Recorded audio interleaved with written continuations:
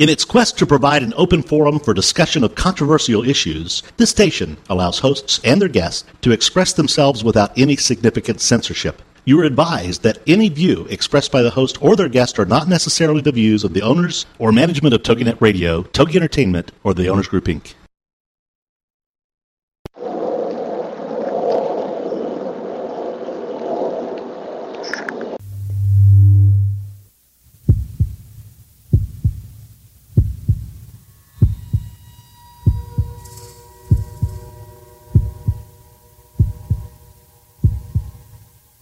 Come with us on a journey into the unknown, the unexplained, and the unbelievable.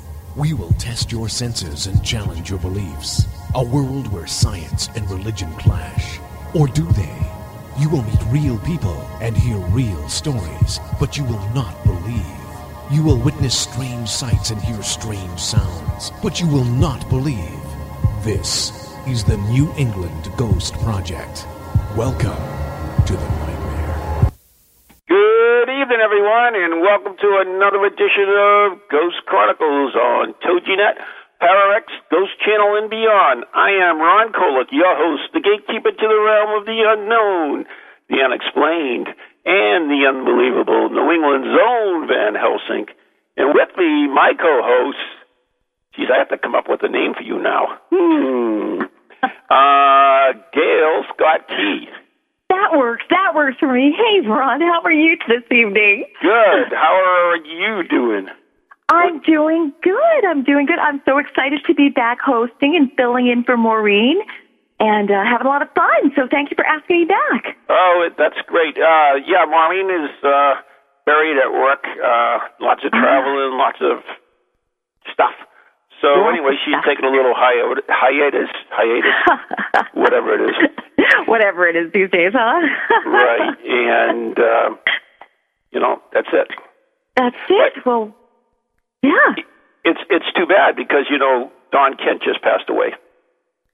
Oh, I'm so sorry. Yeah, you know Don Kent, right? I do. Right. What happened? And, what's interesting is, Maureen's a medium. I always wondered if you could contact someone who just passed. Right. And what did she say? I don't know. She doesn't talk to me anymore. No, I mean, the number one haunting is what we call messenger ghosts. That's when you see the spirit of someone who had just passed. Right. That's the number one haunting. So, could you communicate with them? Usually, I think what happens is they just come to check on you or let you know that they're okay or that you're okay. So, but could you actually communicate with them? I just find that interesting.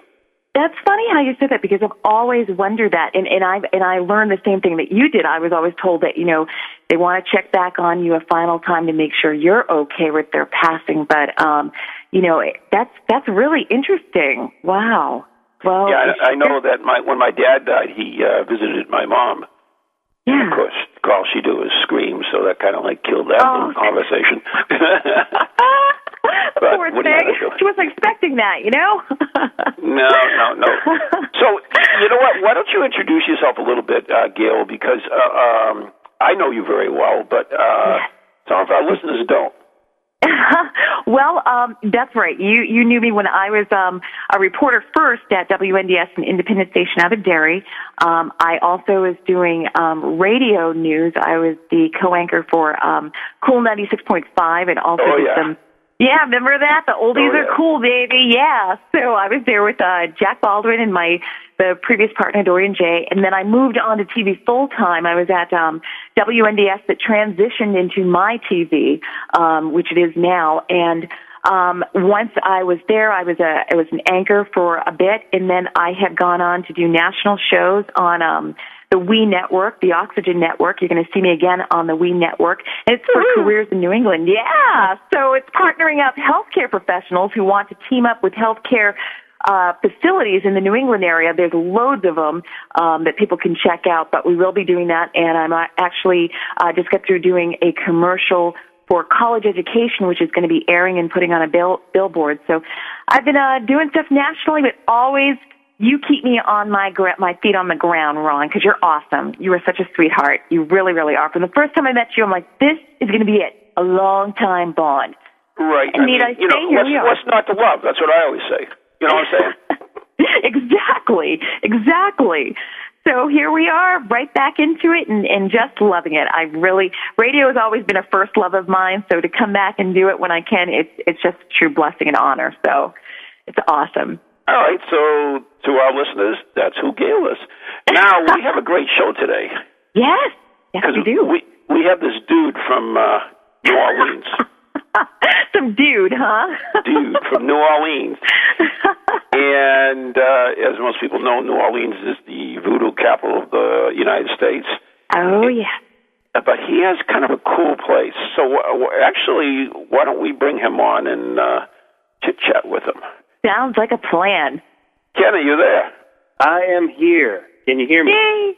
Yes, you can. All right. So, and Ron, there's nothing I can say that sounds as impressive as the resume that I just had laid out for me by Gail over here. You're a sweetheart. How are you? I am doing well. How are you folks? Doing awesome. Can't wait to talk to you about some interesting stuff, I'm sure. All right. And, well, we should introduce him first. Besides yes, the dude, you should. Beyond the dude, it might go a little farther. Ken actually has a place which is called the Haunted Mortuary. Yes. Ooh, I get the chills just thinking about it. And the website is, of course, hauntedmortuary.com. Yes. Is that correct? That is correct. I'm 2 for 2. I'm doing good. And you also do ghost tours and all kinds of neat stuff, right? That is correct. We are, well, as of right now, from what I've been told by Discovery Channel and Travel Channel and all the people that, we've been working with over the past couple of months, that we have recently been named pretty much the most well-documented haunting in the United States. Part of what my job is, and I don't own the building. That's that's my boss, a gentleman named Jeff Bourne. I'm kind of like the building's historian and handle all the tours, but my background is sort of like the Richard Felix of the mortuary. Right, I'm kind of like the mouthpiece. He's like, I don't want to do interviews. I don't want to do interviews.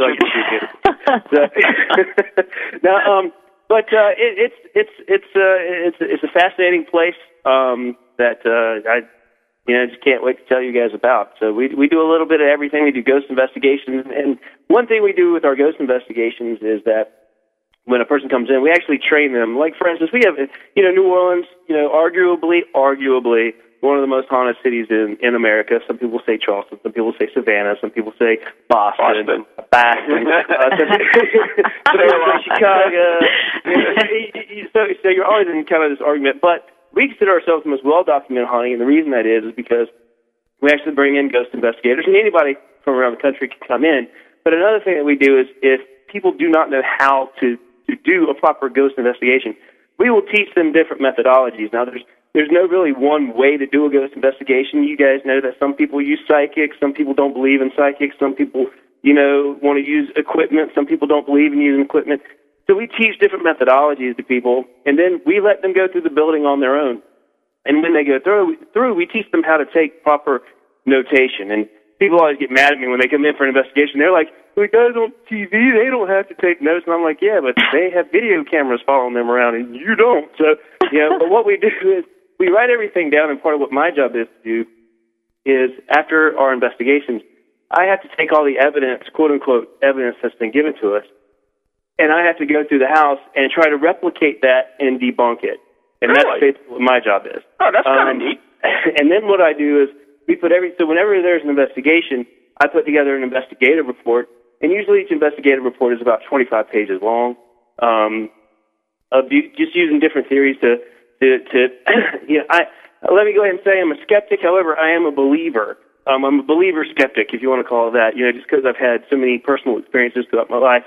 And that comes in handy at the mortuary because it's a haunted house attraction, and it was a mortuary for a very long time. And, it's scary.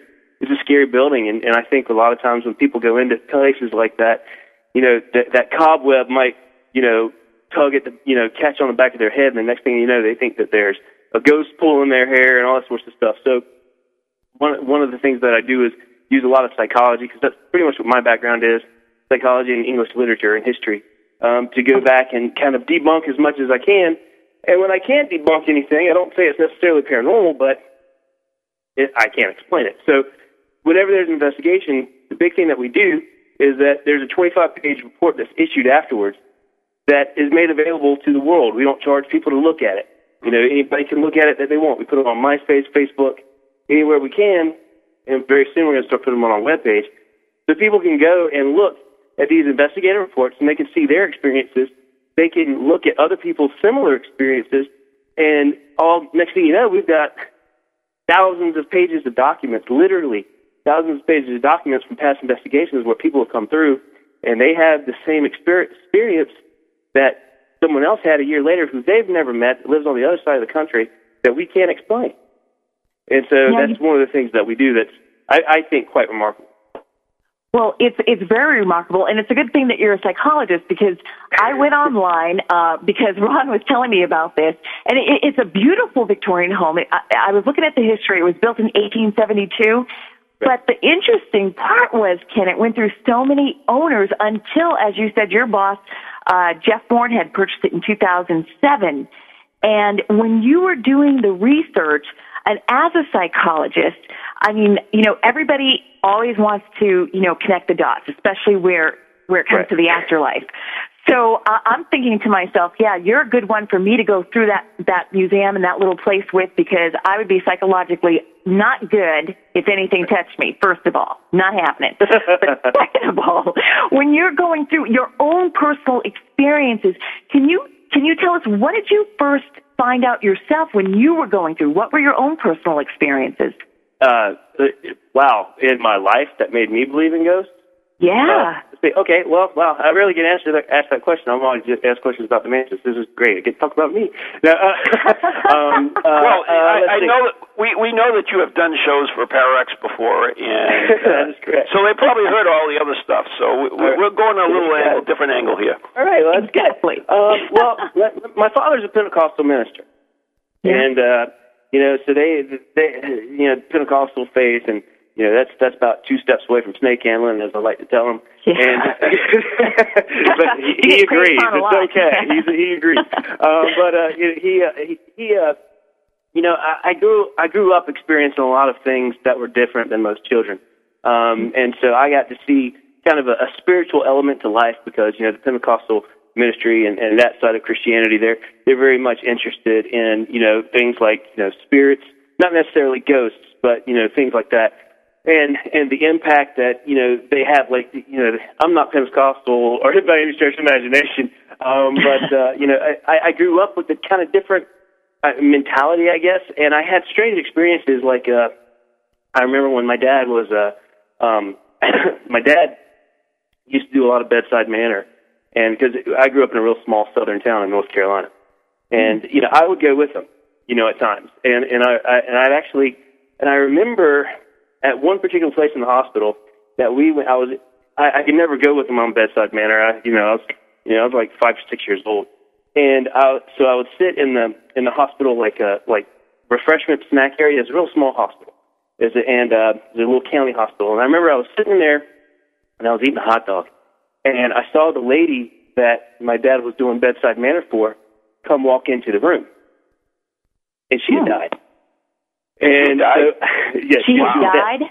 She had died. And I remember that very distinctly. And another occasion, my great-grandmother had passed away in Virginia, and we went to go to her funeral. And my great-grandmother, she raised my father, and we were at her funeral. My dad took her death very hard. And, I mean, she had a long, great life, but he took it very hard, because that was, for all intents and purposes, that was his mother. And I remember we were sitting there, and in the South, we had these bedside wakes where we stay up with the body, overnight, so to speak. And there's this big group of people in the room, and I was sitting next to my dad, and he was crying, and I saw my great-grandmother standing behind him, trying to reassure him. And I said, hey, Daddy, it's okay. And, Greg Gammey says everything's all right. Dad didn't take that very well. But then you're a psychologist, so it goes back to that. But I had, I had these experiences. Now let me tell you, my degree is in English Lit. My minor is in philosophy as well as psychology. So I'm not a psychologist, even though that is one. But that's what my, I like to say that's my background is. And, sure. But so let me go ahead and clarify. But I was immediately became enraptured with this subject of ghosts. And so when most kids were reading bedtime stories and stuff like that, when they were younger, I was reading about guys like Harry Price and Borley Rectory, pretty much one of the greatest ghost investigations of all time, very controversial. I was reading about guys like places like the Society of Psychical Research in London. I was reading, when all the kids were reading bedtime stories, I was reading stuff about ghosts. And so I just became fascinated with the subject because one thing I found is that every subject, or not every subject, but every culture from the dawn of time, Akkadians, Sumerians, Babylonians, you name it, they have a belief in ghosts. Even early Judaism has a big-time belief in ghosts. Mm-hmm. And so that became kind of like a passion of mine, so to speak, from these childhood experiences. And I stopped really having visual experiences so much. It was more like just feeling strange things. And I have, since I've become kind of like a full-time, and that's basically, I'm very lucky. I don't get paid much, but I'm very lucky because I'm doing something that I love, and so it's just my passion, I guess, if you want to call it that. That and my wife. I have to say that because she's walking in the door. Good man. I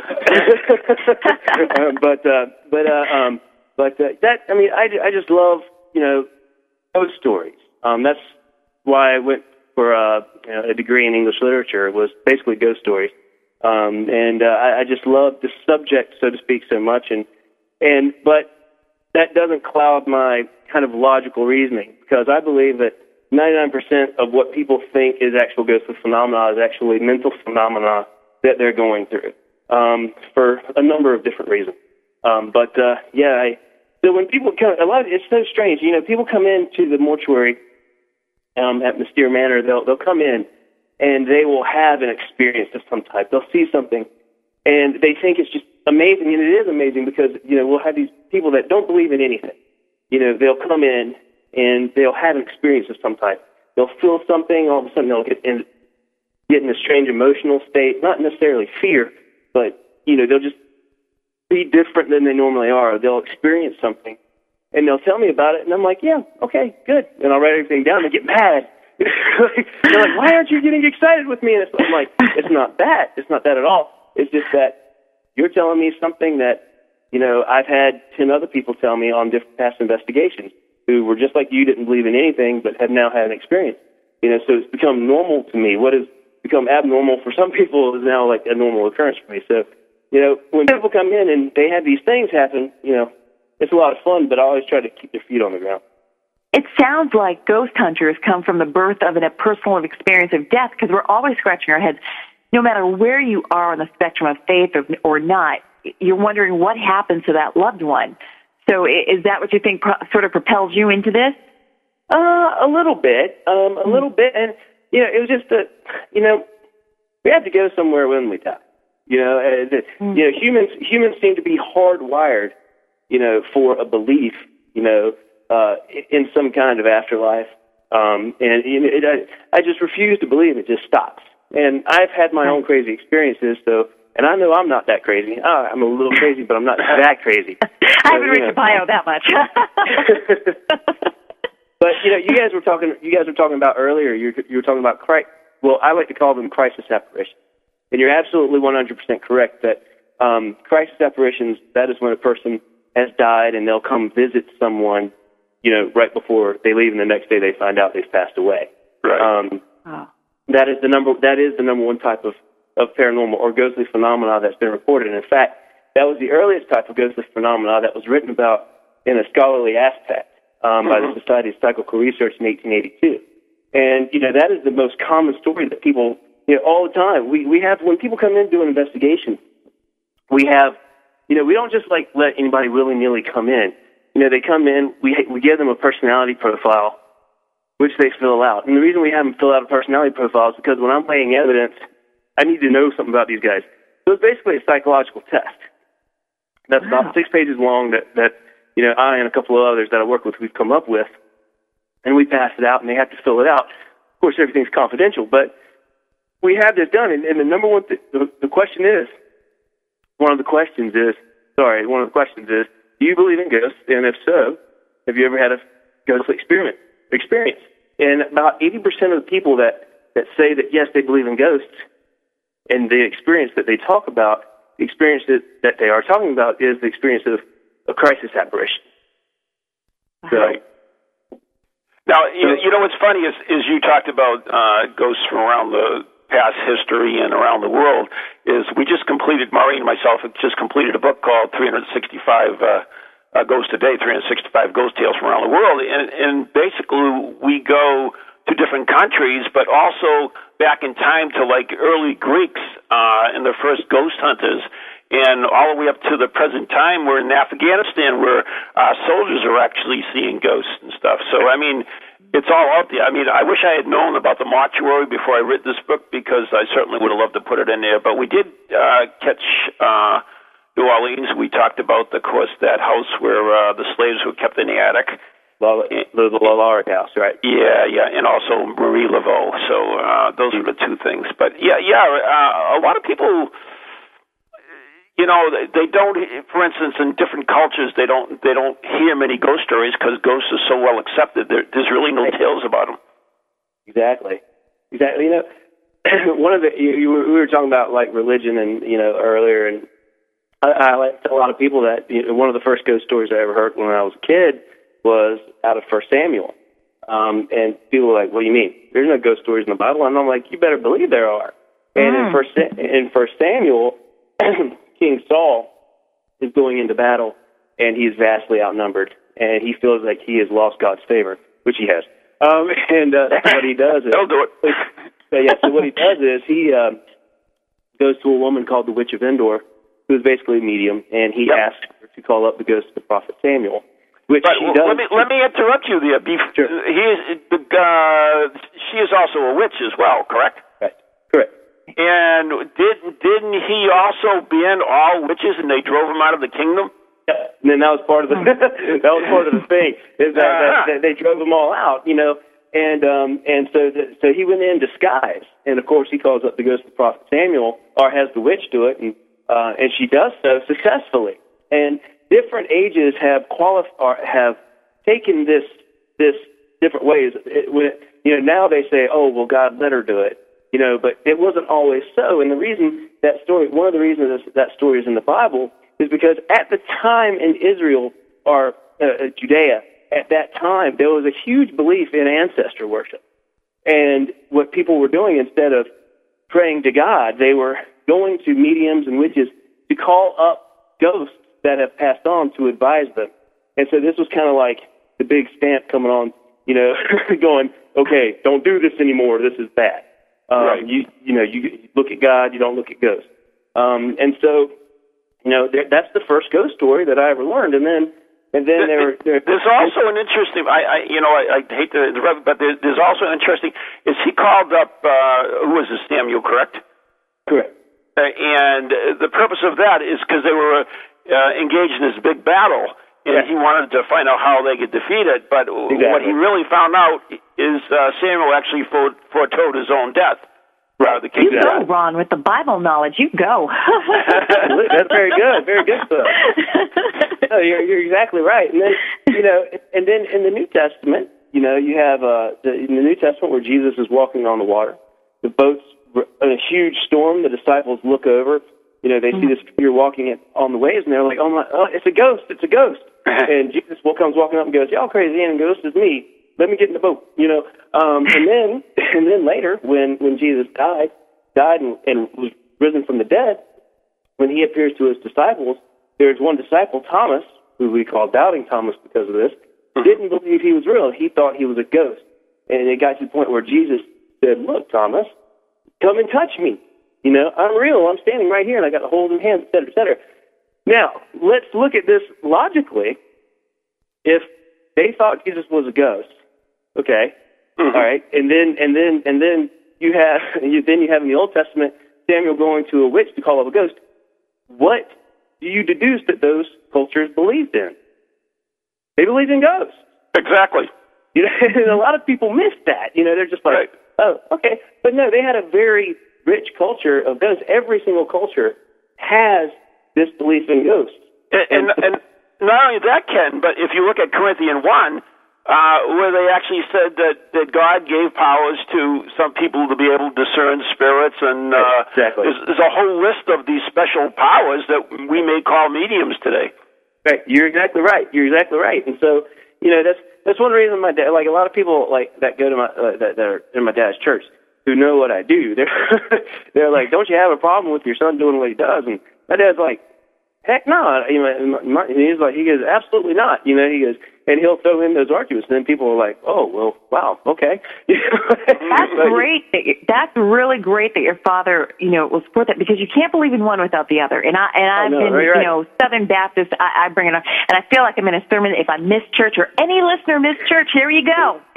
You know, it's very. You bring up some great points, but you know, when you're going into these investigations, because let's face it, you know, for people who are very well versed in the Bible, Ron knows his stuff, you know your stuff and everything, and I'm sure a lot of the listeners know.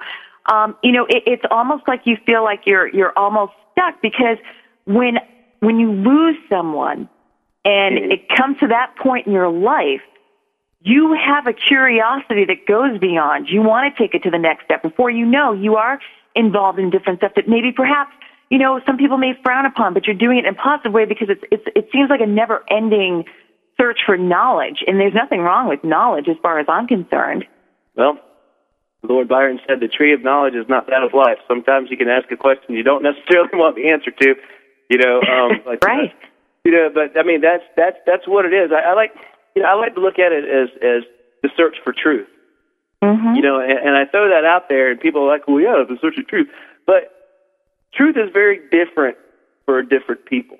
You know, right. And you know, some people, they're going to come into like the mortuary, for instance, and you can have 5 different people experience the same thing, but because of their belief system and because of what they believe, they're going to explain it 5 different ways. Mm. And that's one of the things that we notice. Like, you know, you can have your diehard skeptic. I often as you guys can tell, I like to joke around a lot, and we give these seminars and I often joke around, and it's usually the guys, and they'll always be sitting the same way. They'll have their arms crossed, and they'll be looking at the ceiling. Like, I can't, exactly. You know, why did my wife bring me here? You know, sort of thing. And, but, you know, they'll have an experience, but because of this I've got to be strong man, you know, type of thing, you know, they don't open themselves up to experience it fully. Now, on the other side of this is we have what I like to call, a gentleman I know, a parapsychologist by the name of Brian Schill, coined this term. It's called paranormal cheerleaders. And I love using this term because you get these people that are paranormal cheerleaders. And what I mean by that is they'll take any little bit of information and they will just pick it up and they will run with it, and they'll create, you know, phenomena where there is no phenomena. And that's part of the point of the personality profile. You know, we ask questions like, you know, like you said, did you lose anyone recently? But we'll also ask questions like, well, how many ghostly experiences do you have? And most importantly, how many different types of medication are you on? Because, and I say that because people go, why do you need to know what kind of medications I'm on? Well, I'm like, well, if you're on 2 different types of painkillers and you're on a pill for being manic depressive, you know, and if you start saying you see little blue men running out of the wall, you know, I'm throwing the evidence out. I'm sorry to say.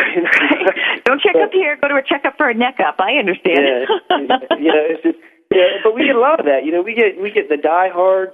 You know, we get the diehards that will not believe anything, no matter what, and no matter if a ghost comes up to them, shakes their hand, smacks them on the butt, takes them once or twice, and goes, "Hey, how you doing? Let me put the business in your back pocket." Yeah, you know, but that doesn't really happen. you know, Sorry, Ron. I've never had that. You know, I've never had that happen to me. You know, I've never had a ghost come up to me and say, "Hey, how you doing, kid? My name's, you know, Johnny." You know, I've never had that happen. You know what's interesting, Ken, is I just got back from an investigation at a house in Connecticut, and that was one of the things. A ghost came up and said, "Oh, hi," to one of the residents there. And it was, seriously. Now, see, we have had strange things like that happen at the mortuary. There's back in the 1930s, real quick, the house was a single-family home for a number of years. There were some tragedies in that family, and eventually it passed to a different owner. There were some tragedies there. I'm gonna have to ask you to hold on to that thought because we have to take a break. We have to take a break right now. So you are listening to Ghost Chronicles Live on TogiNet, PowerX, Ghost Channel and Beyond. We'll be right back after the following messages.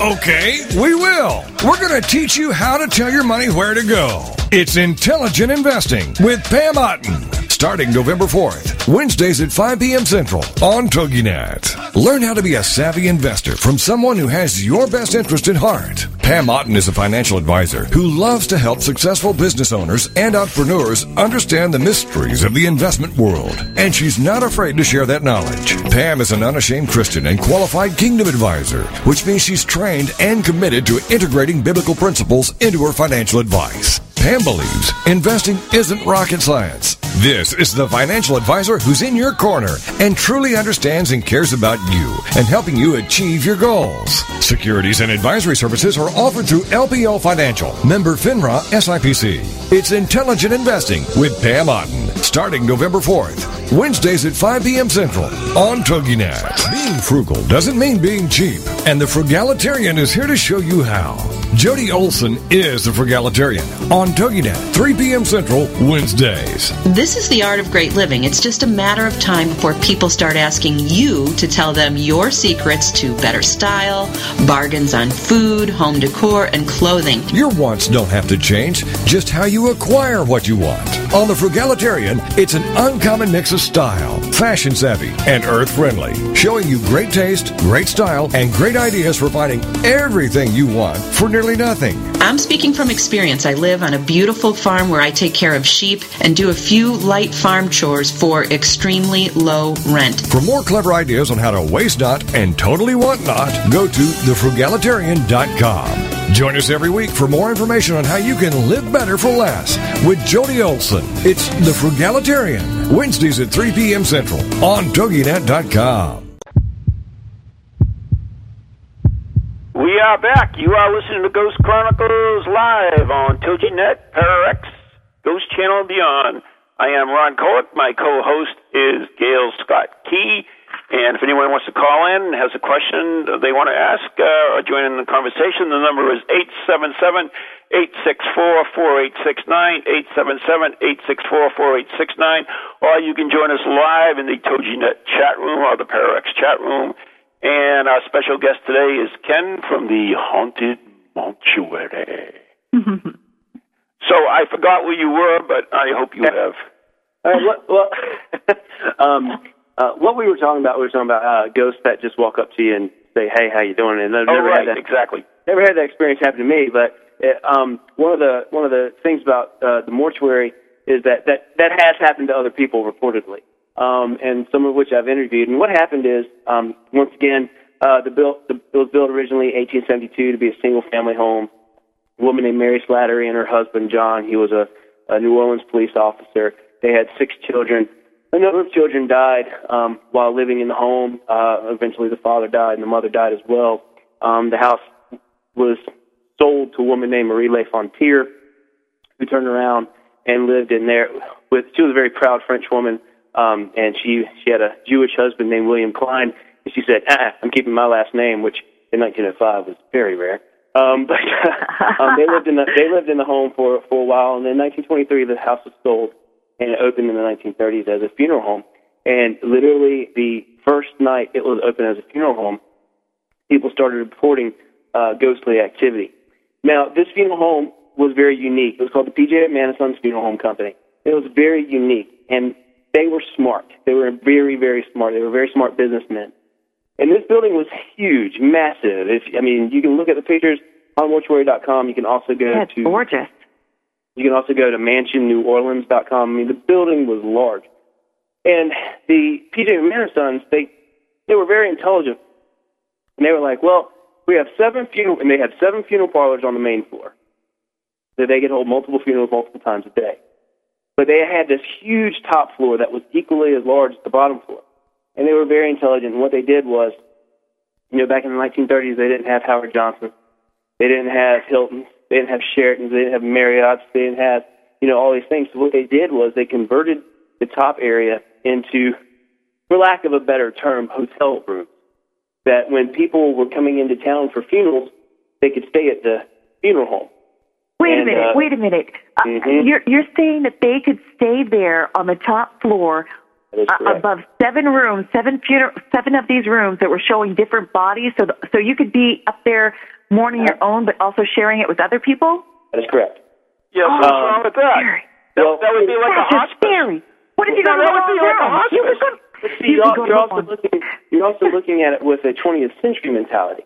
All right, but funerals, especially New Orleans funerals, are very different than other funerals. Yes, there's a mourning period, but as soon as that funeral's over, it's a party, and it was a party spot, for lack of a better word. Like an Irish wake, And if you're not mourning the one in your family, can go to another one. Yeah, gotcha. Right, exactly. Look, I'm just going to the next room. We'll be. But it was mostly mourning. All right, mostly mourning. Okay, wait a minute. I got to interrupt. Gail, if you think that is crazy, do you know? Wait a minute. Do you know that the Lizzie Borden house, in the room that Abby was killed in, her brother slept in that bed that night? I not only that, the pictures are up there, and that's like a total different discussion, Ron. Yeah. Do you think I'd be sleeping? No. It's just a different mindset back then. That's all. Yeah, my mind says do not be setting on sleeping tonight. Yep, that's what it says. Well, one of the things that happened is immediately people started talking about, literally the first night they started doing this, people started complaining about a ghostly woman in white. And she would walk up to people and introduce herself sometimes. And she would say, "I'm Marie or Mary, and have you seen my husband?" And the people would think that she was in another room, or staying there with other members of the family, and they would kind of turn, well, I don't know, and then they would turn back, and she would be gone. And so that's one of them, and that haunting still happens today.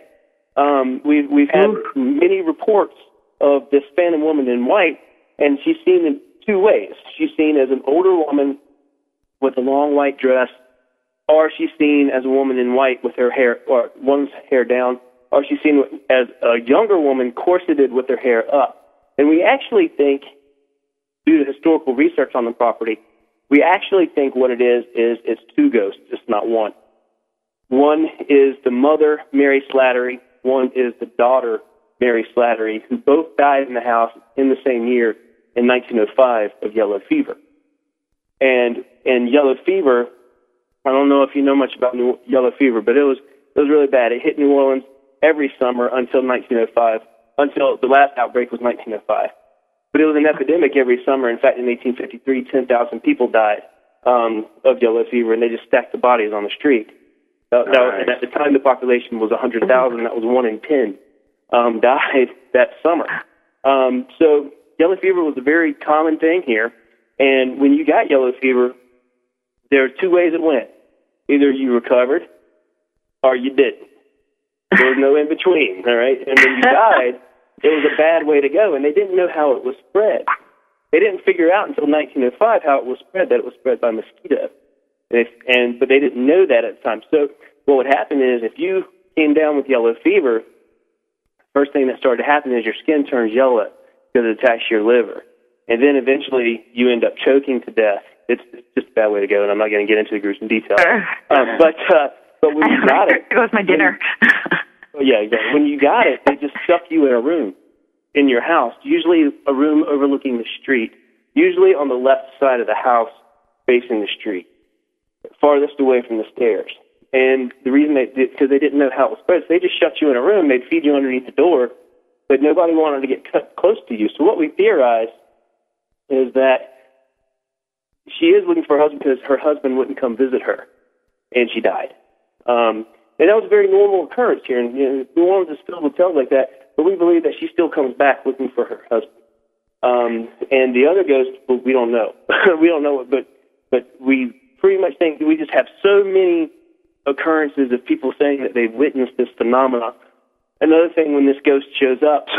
So Ken, once again, do you believe that these are an intelligent haunting where they interact with the person, or they just play out the same thing over and over again? These are 100. I do 100% believe these are intelligent, active haunts. Yes. And Ken, if there's two of these ghosts who are there, why doesn't she ask the other ghost if maybe she's seen her husband? Huh? No, I don't know. You just never know. One of the things I really believe that we create our own reality. And that is one thing humans are very well known for doing. My reality is totally separate from yours. And we all, it's the psychological effect that we all agree, all of us, when there's 10 of us in a room, we all agree on what is real and what is not real. That's right. But we're each a little bit different in the way that we view it. And, we all exist, believe it or not, in some state of denial about something or other. Denial is one of our strongest, is almost an instinctive response a lot of times. Because if we face what we normally face without a sense of denial in some ways, it's suggested that we wouldn't be able to psychologically handle, what it is before us. In fact, denial is one of our strongest defense mechanisms, that we can deny, a lot of times we can deny something into not existing. So I personally think that sometimes it's kind of like the movie The Others, which I've seen that. Yeah, and I do believe that some ghosts can do.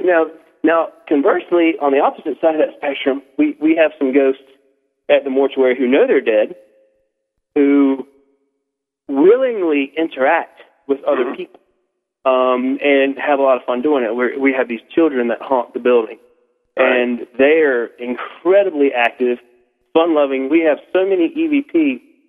We have 30 microphones in the building that just listen basically to dead air. Oh, that's cool. No pun intended. And we'll come in, and you can hear.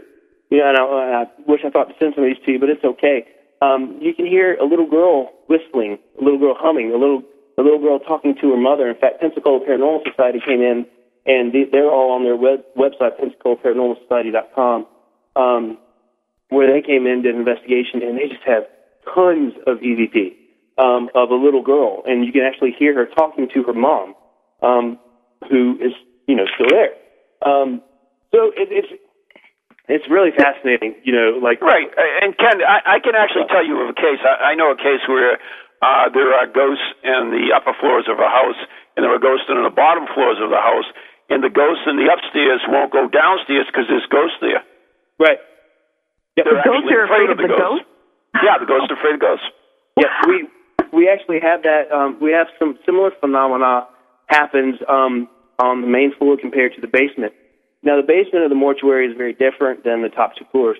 The basement, it's a Halloween haunted house attraction, which you can find more about by going to themortuary.net. But it's one of America's top haunted house attractions during September and October. And this is not a fireman's, we're going to slap some black plastic on the walls haunted house. This is a full immersion. You think you are the star of a horror movie kind of haunted house. You get a little messy. And it's the downstairs is decorated that way. The basement area is decorated that way all year round. And it seems to have attracted or brought out the negativity of one of our resident ghosts. There is a mortician that has haunted the building since the 1950s. It's believed his name is Samuel. He used to work there as a manager. And I have interviewed, what's so fascinating about this building is, and one reason I love my job is that I've interviewed so many people that used to work there before, when it was a funeral home. And it's so funny, most people in the funeral industry, they don't believe in ghosts. They're like, because they're confronted with death every day. It's a normal progression. But it is fascinating. Every single person I've ever interviewed that worked at this building believes in ghosts. Everyone. And the guys that used to work in the embalming room, I've interviewed them, and they both described the same ghost. 5'10", approximately, blue suit, white shirt, patchwork quilt tie, collar length auburn hair, steel blue eyes, hook nose, very thin mouth, very kind of thin guy all around. But he used to work there, named Samuel, and as a manager. Well, what happened is that old embalming room is now one of the scariest scenes in the haunted house. And since it's been decorated that way, he's not a happy person. And we believe part of that's due to he knew he was dead. He comes back in to check on, everything once in a while. He had a lot of embalmers, they take a lot of pride in their work. And they're like, they're doctors. And when they come, or in a way they are, and, they're the last, they look at it as they are the last piece of dignity a person has before they go in a vault or they go on the ground. Because, they present that body so loved ones can look at it and remember fonder times. And so they look at it with a lot of pride. So imagine, if you're like this and you come back one day and there's body parts and fake gore splattered all over the wall, you're not too happy. And is that what's prompted the surveillance cameras? Because you have 30 cameras 24/7 for activity. We prompted that? We've caught strange shadow movement in the room. One of the most incredible things that happened in this room, he's a very angry ghost. He doesn't really, if you're looking for danger, so to speak, like a lot of people go, I want to experience something scary. I'm like, go to the embalming room, tell me how you feel. Later, there you go, Ron. There was a guy, he just got back from Iraq, and he had been shot in the leg. He got a Purple Heart, and he was infantry, and he came in. His fiancée at the time, she believed in ghosts. He didn't. He'd gone through. He'd been through war, and he'd seen friends die, and he had pretty much put up just a big defensive, no, I don't even think about it kind of thing. But he loved her. She came in for a ghost investigation, so we trained him on what to do, and actually gave him mine. And I have a soft spot for vets. I'm former Army, so I have a very soft spot for vets. So I gave him my millimeter, which was given to me by the guy that manages the TAPS dudes. And so I gave him my millimeter, and he's walking around with it, and he's down in the embalming room and saying, hey, if there's something in here, he's just running his mouth. He's humoring, his fiancée. And he gets over to where and when people come in for investigations, we don't tell them anything. We don't tell them who haunts where, what goes on. We don't say anything because, we don't want to put anything in anybody's head. It's a good idea. Right. Psychosomatic spot. And but you do tell them if they have a heart condition that they shouldn't go in just in case. Oh, exactly. Yeah. Oh, yeah. That's part of the waiver. If you run and you fall and you break your face, you can't see me. So this guy is in there. He's walking around in the embalming room, and he hears this growl, and he's kind of freaked out by it. And I've heard the growl before on occasion too, but he hears this growl, and it's the weirdest thing. It just comes out of nowhere. Like you'll just hear it, and it'll literally sound like it's right behind your ear. So it's not like a stomach or something, like you didn't eat food? It's not that type of growl? But you can determine where sound comes from, up high, and it comes up high. It's really strange. And he hears this growl, and he moves closer, and as he moves closer, his millimeter, which basically measures electromagnetic frequency, just goes off the chart. And he hears the growl again, and the next thing you know, and this is on camera, you see him falling across the room. It's like he just physically got shoved back. And he was freaked out, and he got really shook up about it. And he was like, "You kidding me?" And come to find, and he after that he was so completely convinced.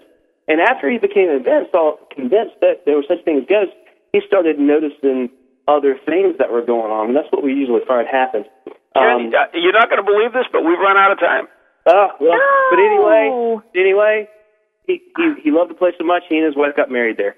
Isn't that great? So, anyways, Ken, we want to thank you so much for coming on the show, and you were an interesting guest. Awesome. And once again, give out your website for us. There's a couple. There's hauntedmortuary.com. You can also become our friend at facebook.com/haunted.mortuary. If you want to see any of our past investigations, read our past investigator reports, go to myspace.com/hauntedmortuary. But we're open for ghost investigations, event, venue, rental, you name it, we do it. So come on down sometime. Nice. All right, Ken, thank you so much. Thank you. Thanks, Ken. Yeah, you have a great night. All right, you too. Yeah, bye.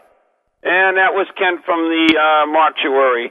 Now, we missed it last week, but we've got to play the episode of the Ghost of Gettysburg thing. So can we play that, Viking?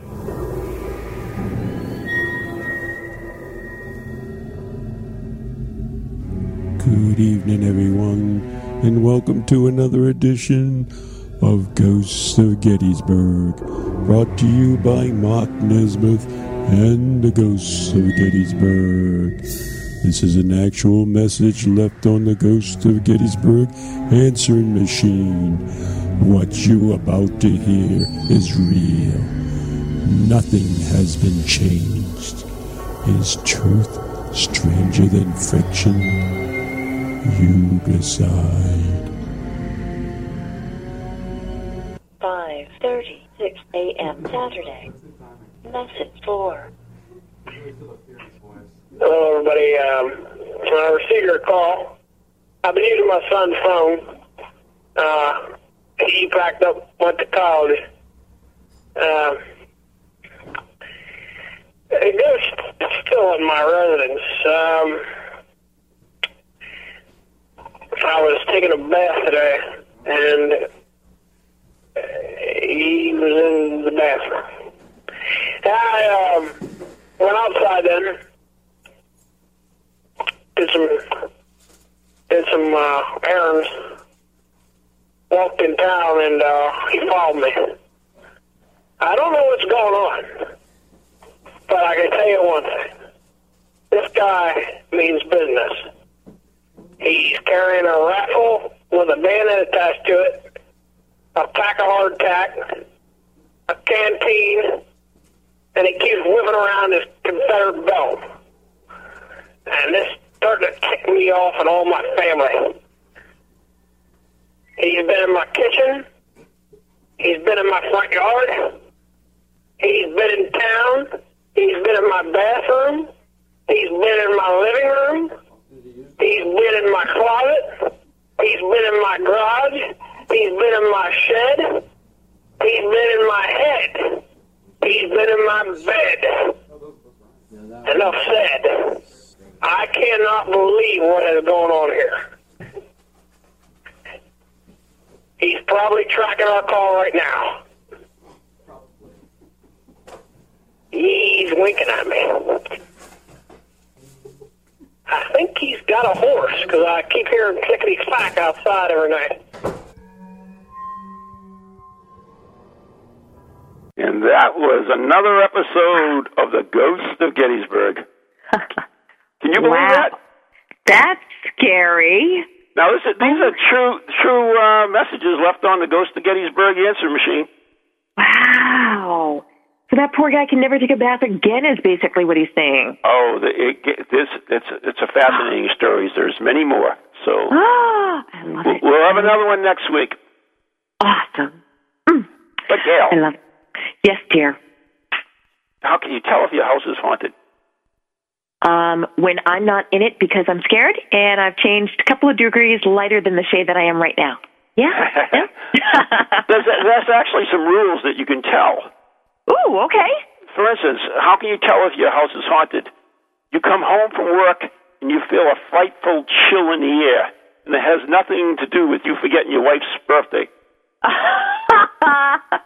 No? Speaking from experience. I don't know. Maybe, how can you tell if your house is haunted? Things disappear, like beer in the refrigerator, and you know you don't drink that much.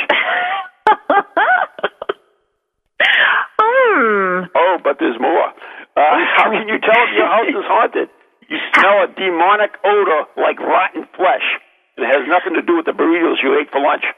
I was going to say, I thought it was my husband's friend passing gas. Yeah, there you go. How can you tell if your house is haunted? The bed shakes at night. The bed shakes at night, and it's not even your anniversary. And how can you tell if your house is haunted? Do I even go on? I don't know. Yes, you do. Yes. You find a strange pair of men's boxer pants under your bed. Interesting. I don't know where that one came from.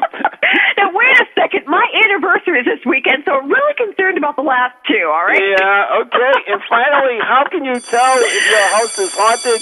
You see an old hag, and you become frozen and can't even speak? Oh, never mind. It's just your mother-in-law. Mom, he didn't mean it. No, you didn't mean it, did you? No. So, anyways, that's a little. Oh my goodness, that's awesome this week. That is awesome. You are awesome. You're rotten, but you're awesome. Oh man. Anyways, I love it. Yeah. So that's our little list. We try to do a little list every week. I love it. We're doing a lot more segments.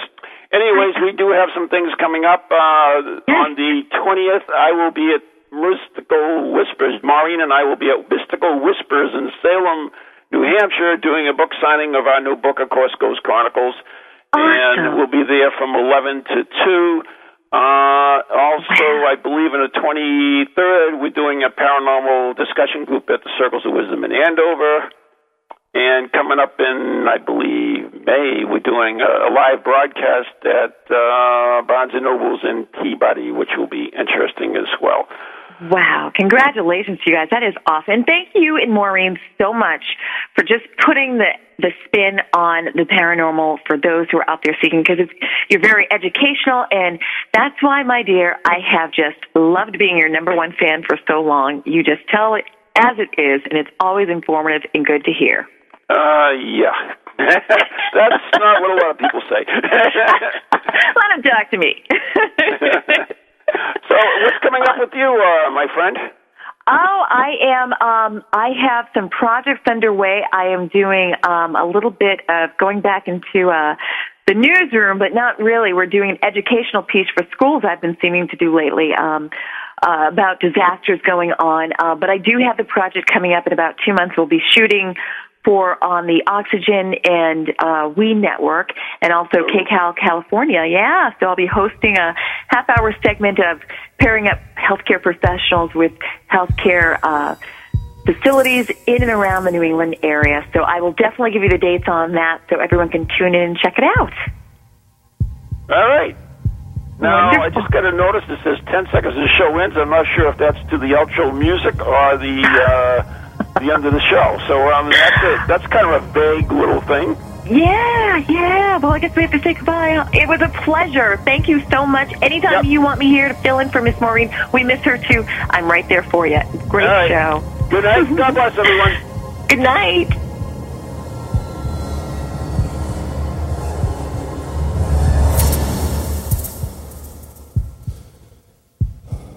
From ghoulies to ghosties,